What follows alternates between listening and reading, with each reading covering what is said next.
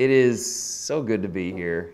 You know, you think about something that maybe it comes together, maybe it doesn't, and then there's some postponement, and here we are. God's blessed us. I'm very, very thankful for the opportunity to share some things with you today about Jesus, and I'm so glad that you're here for that, and that we can get to know each other better. I have other pleasantries that I'd like to pass around, but I know this first session's kind of an on-the-clock thing, which I'll just tell you now I'm not super good at. So if I see the Bible class teachers doing the wave here in about 30 minutes, I'll quit and let you go teach the kids. But it would help if you would get your scriptures out and ready to go, and you would be in John chapter 20. If you're ready to read in John 20, then you're in a perfect position for us to get going. I will say this before we jump into the study of Scripture, that I am aware of the theme that your shepherds chose here over the past 12 months. The concept of looking for Jesus, of creating connections with Christ, His reality and His nearness. And you've spent this whole last year studying that. I was looking back through a lot of Sean's sermons. I listened to every single one of them, man, beginning to end. They were great.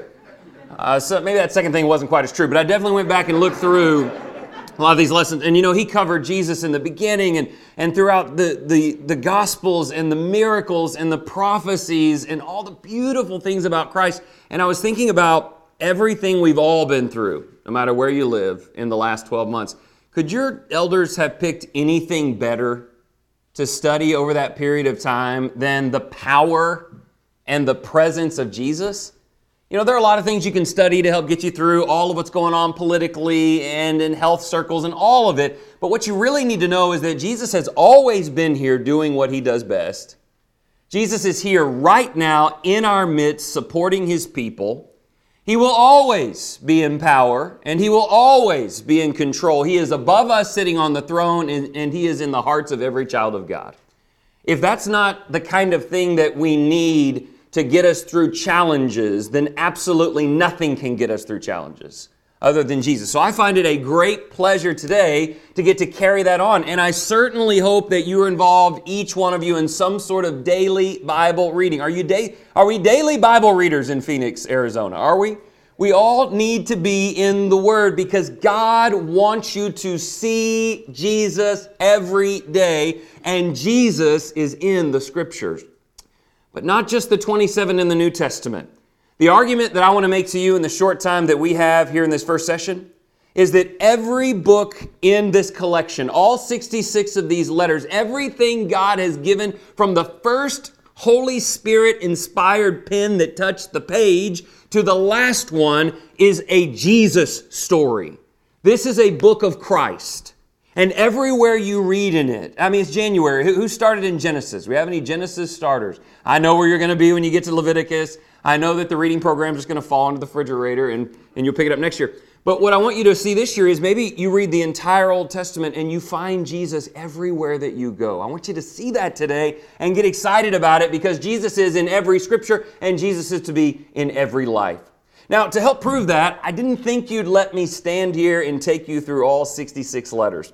I practiced it at home. It was 7 hours long. You would not enjoy that. So I'm going to do a little bit of a bookend study with you as we get started. Who was the last New Testament writer? Who was the guy who was the last man to take his hand with the Holy Spirit filling his will and put it on paper and write the message of God? I heard it. It's the gospel and the books of the Apostle John. John wrote the Gospel of John, he wrote 1st, 2nd, 3rd John, and he wrote Revelation. He may have written them 20 or 30 years, potentially, after all of the other letters had been written. They already had all the letters about the church. They already had all the letters about baptism. They had all these doctrinal things about church organization. And so John, maybe close to 100 AD, says, the Spirit wants me to send one more message. Any guesses what that message was? What did the church need? They already knew how to organize themselves. They already knew what to do with the funds. What did they need that may have been missing in the 3rd decade of the church? Is your Bible open to John 20? He tells us precisely why he wrote the Gospel of John, probably long after Matthew, Mark, and Luke had already been written and circulated. He said many other signs Jesus also performed in the presence of the disciples, which were not written in this book, but these have been written. Why'd you write it, John? What does the church need? These have been written so that you may believe that Jesus is the Christ, the Son of God, and that believing you may have life in His name. You say, John, why'd you write that? We already knew that. We have Matthew, Mark, and Luke, and Ephesians, and Colossians, and all these books. Why do we need it? He's telling us the one thing that can never fall back, the one thing where there can never be even a crack in the wall, is the level to which you believe in the name of Jesus Christ, and you are assured that He promises eternal life in that name. And so he comes and he writes the Gospel of John. But what I would like to suggest to you is that this message, John 20, 30, and 31, as we are, and let me get familiar with this, give me a minute to figure this out. What we are studying here, finding Jesus in Scripture, that verse that we just read does not just tell you what the Gospel of John is about. It is the thesis statement, the central theme of all 5 of John's books. He finishes with it in 1st, 2nd, 3rd John and Revelation. And before we're done here in a few minutes, I want you to believe that John 20 verses 30 and 31, believe in Jesus and life in His name, is the theme of every book of your Bible, beginning to end. When we find Him and His hope in all that we read and do, our lives of faithfulness will become obvious and bright and beautiful. So let me start at the end with this. I just want to get to as far away from the beginning as I can. What did John tell us about Jesus? Open your books to John 1. Let's just see about that. What I want you to see today is there are about 6, 7, 8 different things. I think I have it narrowed down to 7 here. 7 things every Christian must know about Jesus. 7 things. And again, I want you to understand the import of this, that all these letters had already been written, and John said, I'm going to come back and make sure you've got these 7 things. Because to the extent that you have them and you know them, you'll be fine. And to the extent that you forget them, you'll be doomed. Let me show them to you, and I'll give them to you in chunks here. First of all, there'll be a lot of verses on the right. We won't get to read them all today. But I do have them referenced there for you, and we may actually print out some handouts. Here are 2 things. Number 1 and number 2. Jesus is not just our presently ruling Savior. Jesus is eternal. Jesus has always existed before the foundations of the world. And I know you studied this last summer. Jesus was always here in everything that exists. Your existence, the existence of everything you see and know, came by the will and the love of Jesus the Christ. You serve not only a king, you serve the creator of all things. And John opens his letter in exactly that fashion. Let's read the first 5 verses and you'll see both of the points being made. In the beginning was the Word, and the Word was with God, and the Word was God. He was in the beginning with God.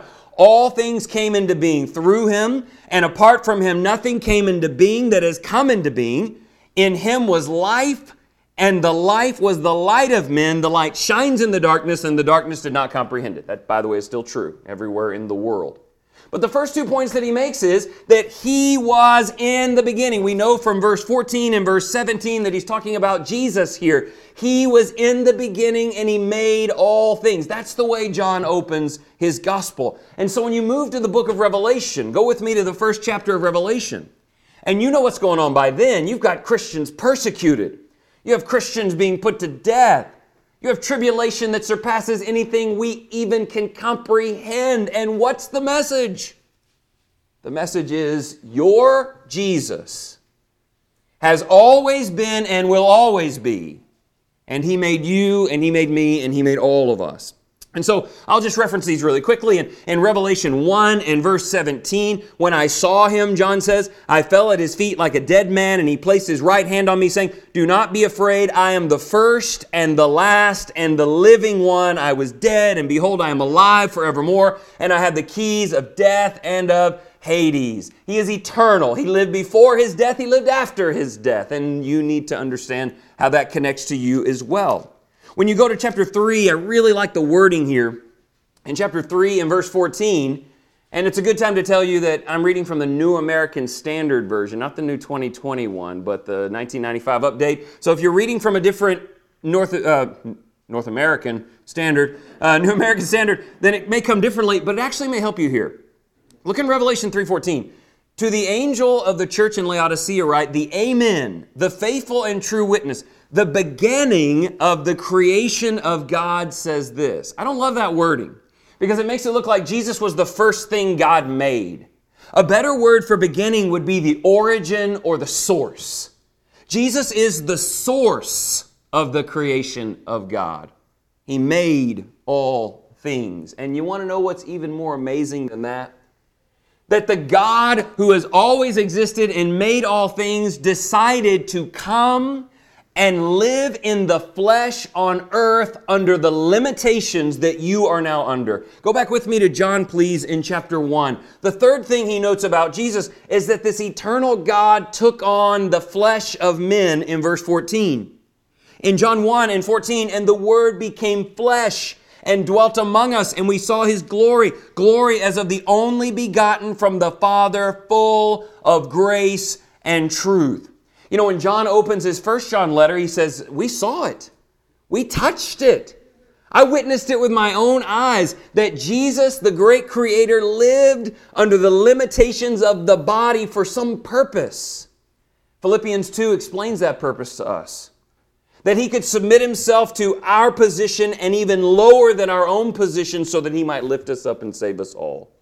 Jesus lived in flesh. And the more you know, by the way, the more you know about His eternal power to create, the more in awe you are that He would ever live a single day under the limitations we are under. He came in flesh. Why did He come in flesh? What was the purpose of coming in the flesh? Just kind of see what life's like down here? Actually, a little bit of truth to that from Hebrews 4 about being sympathetic. But He came for the purpose of sacrificing His life for His creation. Think about that. In let's go to John. In John chapter 1 and in verse 29, in John 1 and verse 29, same chapter that's introduced all of the points so far. Everything we've seen has come from John 1. And now in John 1 and verse 29, the next day he saw Jesus coming to him, John the Baptist did, and he said, behold, the Lamb of God who takes away the sins of the world. Why is he calling him a lamb? What significance is that? Well, when you go to John 3 and 16, you know that significance. That Jesus came in flesh to take on a position of sacrifice that none of us have been called to make. Can you appreciate that? That none of us have been called to be the blood sacrifice lamb for even our own lives, and Jesus did it for everyone. In John 3, in verse 16, God so loved the world that He gave His only begotten Son, and whoever believes in Him shall not perish, but have eternal life. When He said He gave Him, verses 14 and 15, He means He gave Him to be lifted up on a cross, to die. I'll save Revelation 5 for the end when you are going, quit, you're done, quit. I'll be reading Revelation 5 at that moment. But what I want you to note is He's very rarely pictured as a lion in Revelation. Occasionally He is, Revelation 5. And we know He's victorious. But John says, I don't want you to see Him just as a lion. He far more often is referenced as what? The lamb. Can you get this? That He came to earth to die? And why? Because He knew that only through His death could victory be possible. Only by going through it can you get to the other side of it. I texted that to my mom, by the way, yesterday. She's super COVID frightened. Is this online? She is super COVID scared. My family, we already did it. We're done, And she's going through it and stuff, and she just wants to avoid it. And I said, Mom, look, sometimes the only way to get to the other side of something is you got to barrel through it, And maybe that's what happens for her, but that's certainly what happened with Jesus. When we get to John 20, He came here and He lived, and He was mocked and abused and murdered. And the victory that He needed to attain over Satan, sin, and death meant He had to go through the trials of Satan, face the temptations of sin, and suffer death. And He did all of it to get to the victory on the other side. And so go to 1 John 5, just to mix in a little 1 John in our study. I want you to see this is all of John's work. This is his emphasis. In 1 John chapter 5, for whatever is born of God, 1 John 5 and verse 4, overcomes the world. And this is the victory that has overcome the world, our faith. Now, here's the reason I had you read 1 John 5. For the first time in the list, you get to think about yourself a moment. Nothing so far has had anything to do with me except that my sin caused His sacrifice.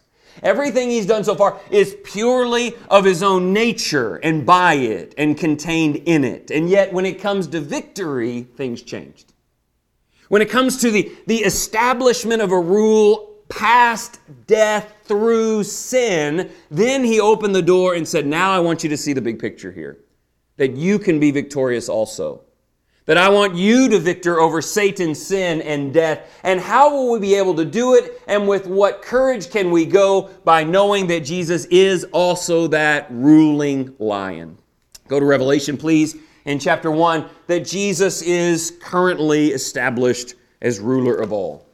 So as you're looking at this list and you're moving to Revelation 1, I want you to see that in the intro I said that you need to remember that Jesus is before all things and He's here now.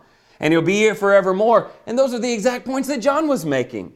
And so when you get to Revelation 1 and you look in verse 5, from Jesus Christ, Revelation 1:5, the faithful witness, the firstborn of the dead, and the ruler of the kings of the earth, to Him who loves us and released us from our sins by His blood, and He has made us to be a kingdom, Revelation 1 and verse 6, priest to His God and Father, to Him be the glory and dominion forever and ever. I know Sean pretty well, good student, knows the book of Revelation pretty well, so he's probably shown you the secret decoder ring passage of the book of Revelation, and I'll show it to you now. Go to Revelation 17:14. If you're ever in the book of Revelation, maybe you read it to finish up 2020 and you're like, I have no idea what's going on here. There's someone riding on a beast, there's a wilderness, there's a woman, I don't know. I have no idea. Join the club, firstly. Secondly, when you're as lost as you can be in the book of Revelation, you just find yourself right there in that passage and you'll have everything you need to know. The message that John finished with for a suffering people, the message with which he finished is this. These, whoever these might be, these will wage war against the Lamb, and the Lamb will overcome them, because He is Lord of lords and King of kings, and those who are with Him are the called and the chosen and the faithful. What a great finishing message of the Word.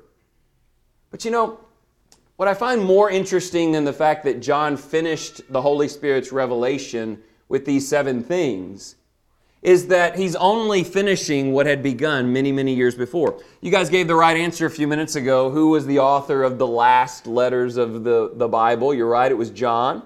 Well, let me go this way a little bit. Who would you say was the author of the very, very first letters of Scripture? Who would that be?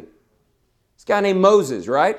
Moses wrote, so many years before that, 1,600 years before, and Moses wrote Genesis, Exodus, Leviticus, Numbers, and Deuteronomy. And many of you are embarking upon that as your Bible reading for the year, and I hope that by the time we're done this morning, that you can't wait to get into the Pentateuch afresh, anew, maybe for the very first time, because now you're looking for the right person. And the more you see him, the more you will love seeing him in the Scripture. Because when we go all the way back to Moses in Genesis, do you guys have any idea what we're going to find there? Go back with me to Genesis chapter 1. I actually want to reveal to you that this 7-point sermon, preachers have a few of those, the 7-point sermon you see here, I did not build from a reading of the Gospel of John, though all of them were in the Gospel of John. The 7 observations you see here were not built from a recent reading of Revelation, though as you saw, they permeate the last letter of Revelation. All 7 of these things came from an early start in 2020, late 2020, into the reading of the book of Genesis. Are you in your scripture in Genesis chapter 1? Did you know that it was in the very beginning of all creation that we learned that Jesus was present for that event? Just as John said in John 1 that in the beginning was the Word, and the Word was with God, and the Word was God, and the Word breathed things into life. When we go back to Genesis chapter 1, we see God working in the first 3 verses. In the beginning, God created the heavens and the earth. But when we look in verse 26, we learn something. That God is more than just the Father. In Genesis chapter 1 and verse 26, then God said, "Let us make man in our image, according to our likeness, and let them rule over the fish of the sea and the birds of the sky," and so forth. He's not talking to the angels. The angels can't make anything in their image. He's talking to Jesus. Jesus, Genesis 1:26, is the first evidence that not only God the Father, but God the Son and the Spirit were all a part of what was made because they are eternal in nature. By the way, you can see it as well in Genesis 11 This is the second time in the text where we have a reference to us instead of just one. In Genesis chapter 11, when they were going to confuse the language at the Tower of Babel, it says in verse 7, "Come, let us go down and there confuse their language, so that they will not understand one another's speech." The point here is they did it together, God the Father and the Son and the Spirit. And so the next time you're reading in Genesis, and maybe you're doing that now, and you're just going through Genesis 1 and 2, and you see that God made light on day 1, and it was good. It was good to Jesus when Jesus made light. When you see that God made the upper and the lower, and the plants and the stars, that was good to Jesus, because your King made the stars. What a study, the stars. 56 billion light years across. Created by the word of the one in whose name we pray. How could we ever lose courage when we pray in the name of the one who breathed into life the expanse of the universe? Jesus is not some creation of God to rule over the people. He is God. And go with me to Genesis 3, Genesis chapter 3. It's not very long before you start seeing more things about Jesus. Not just that He was with God and made all things, but notice the 3 that you see next here. Where is the first place in the Bible you would go to learn that Jesus would come and live in the flesh? He would sacrifice under the pains of the devil's work, but He would ultimately be victorious over the devil. You say, where's the first place you would go? You may be like, well, Matthew or Acts. No. Genesis chapter 3 and verse 15. I want you to notice this with me. In Genesis chapter 3 and verse 15, we're still in the garden. It's the very first days of mankind, and because of the sins of man, Jesus is introduced as the Savior. I'll tell you this is why Jesus is in every letter of the Bible. I don't care if you're in Hosea or Habakkuk or where you are. Where there is sin and any level of hope tagged on to the end of that paragraph, it's Jesus. And the hope that comes through that which He could provide. In Genesis 3, here's what God told the devil. I will put enmity between you and the woman, between your seed and her seed. He shall bruise you on the head, and you shall bruise him on the heel. Now notice the verse references here. It says to the devil, someone's going to fight you, but not some angelic being, someone who is the seed of woman. You go to Galatians 4, and it is noted specifically that Jesus came born of a woman, born under the law of Moses, and He carried out the redemption plan. It was God's plan from Genesis 3 that Jesus would be born. And it says in Genesis 3:15 that He shall bruise you on the head and you shall bruise him on the heel. I think crush is a better word here. You can study it on your own. I mean, there's some crushing going on. There's a crushed heel and a crushed head. But you know, you can survive a crushed heel. You cannot survive a crushed head. The message here is very simple, that Jesus would be crushed on the heel by Satan. He would be damaged and hurt. And wasn't He on the cross? You think, well, no, that's a crushed head. He died. Not for long He did not die. It turned out to be nothing but a strike to the heel by the devil. But the message is, though you will crush his heel, he will walk up to you and he will crush your dominance forever. Did you know that the first promise of a resurrected and ruling Jesus comes in the Garden of Eden? It is God's message about Christ that's in every letter and the victory that He would have there. And by the way, there are other lessons about this sacrifice and victory. Go to Genesis 22. You're going to see this a lot more in the second session. But in Genesis 22, I want you to begin to see that Jesus is shown to us in 3 different ways. And I'm going to reserve the slide and I'll talk to you about it in the second session. When you're reading through the Old Testament, Jesus is revealed to you in 3 ways. Way number 1, they're 3 P words, maybe, you know, preachers and alliterations and stuff. Presence. Maybe He's just there. Let us make man in our image. He's just there. So if you're looking for Jesus in Genesis 1, you found Him. He's there. The second one is prophecy. And that's what Genesis 3 is. Genesis 3 is, there will come this one born of a woman, this one who will die but will be raised again. There is presence, there is prophecy, and there are what we call precursors. And what we mean by that is someone or something, they don't know it most of the time, but they're actually pointing to His coming. They're a shadow, a representation of the fullness that is to come. And one of the first ones that we see, not the biggest one in Genesis, stay tuned for a little while, but maybe the most impressive one, is Genesis 22. It says in verse 1, "Now it came about after these things that God tested Abraham and said to him, 'Abraham,' and he said, 'Here I am.' He said, 'Take now your son, your only son.'" I mean, do you think John 3:16 when you read that? Because you should. "Take now your son, your only son, whom you love, Isaac." And we know what he was told to do. He was told to take Isaac up on the mountain and to sacrifice him in a way that brought pleasure to the plan of God. And the beauty of that story is we're like Abraham in that we need to have the faith to lift the blade, but Abraham did not actually have to offer his son. He only had to demonstrate enough faith to offer his son. And then God provides this ram in the thicket, and the ram is sacrificed in his place. Let me tell you a little bit about God and the sacrifice that he was willing to make. There is no ram for God. There was no replacement. It wasn't that God just had to almost offer Jesus and then something else would fit in its place. There was no replacement.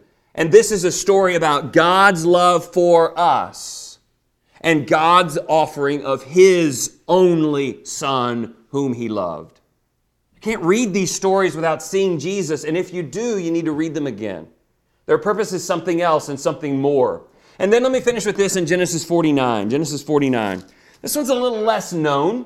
I would say that most people are aware that Jesus is in the creation account. Most of us were taught that in Genesis 3 that Jesus would come. In Genesis 12, that in his seed all the families of the earth will be blessed, Genesis 12 and 3, and that blessing would come through his sacrifice. But I need you to see Genesis 49. Genesis 49, I think, is so interesting. It's the very end of course, the Genesis account, and these blessings are being given out to the sons, and then comes Judah. Now, Judah ought to ring a bell for you. Judah is the tribe through which Jesus came. David came through Judah. Jesus came through Judah. The great promises of 2 Samuel 7 were for the people of Judah. And here is what Judah was told. Let me begin in verse 8. "Judah, your brothers shall praise you. Your hand shall be on the neck of your enemies. Your father's son shall bow down to you. Judah is a lion's whelp. From the prey, my son, you have gone up. He couches, he lies down as a lion, and as a lion, who dares rouse him up? The scepter shall not depart from Judah, nor the ruler's staff from between his feet, until Shiloh comes." It's like the seed, the anointed one. "And to him shall be the obedience of the peoples." I don't know if you mark in your Bible. If you're not comfortable, get you a pencil, so you can always go back and erase it. And just write Jesus about as big as you possibly can in your margin right there, and just circle all of that. The message of Judah was that they would rule, but ultimately Shiloh would come, and not only would the people of Judah rule or serve under him, but everyone from everywhere, that's you and me, that's Texas and Arizona, would serve under his feet. By the way, and I know, great sermon, Max Dawson, man. Sean and I love Max. We love Max to death. Max is my favorite sermon Max ever preached. Is when he noted 7 things in verses 8, 9, and 10 right here. A little challenge for you at home.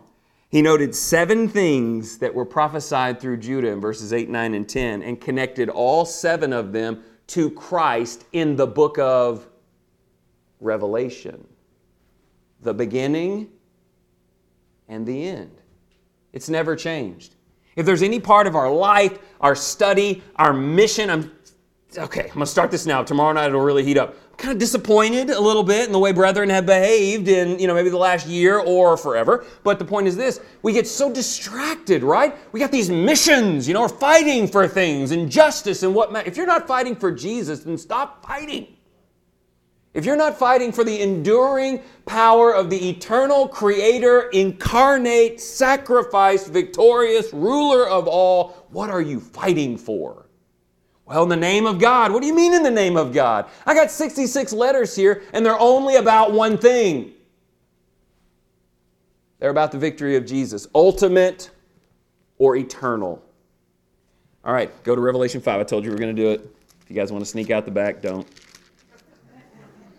I'm using Revelation 5 as a finishing passage here. What I want you to note is there is an actual draw in Revelation 5 from Genesis 49. So we're finishing the lesson by really connecting the beginning of prophecy to the end of the prophecy. And you're going to see this, but let me just begin in verse 1. I promise you when I get done reading that I will quit at some point after I get done reading.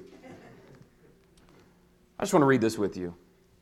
And here's what I want to say, because I will close with this. When I'm reading this, at any point in your day under any stress in your life, under any level of sickness or sorrow or even the good things, at any point in your life, you ought to be able to close your eyes and see the Christ. I don't know what that looks like to you, but I have a suggestion for you to read Revelation 5 enough times that when you close your eyes, no matter what your future holds, what you can or cannot see, you can see that Lamb breaking open the seals of the book of the future. Because He and He alone knows what is coming. And He and He alone controls what is coming. You don't. He does. Pick up with me. Revelation 5.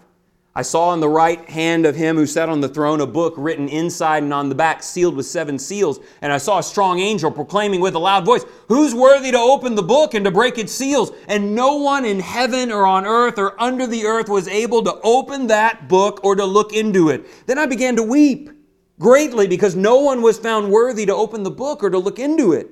And one of the elders said to me, "Stop weeping. Behold, the Lion that is from the tribe of Judah," Genesis 49, "the root of David, has overcome so as to open the book and its 7 seals.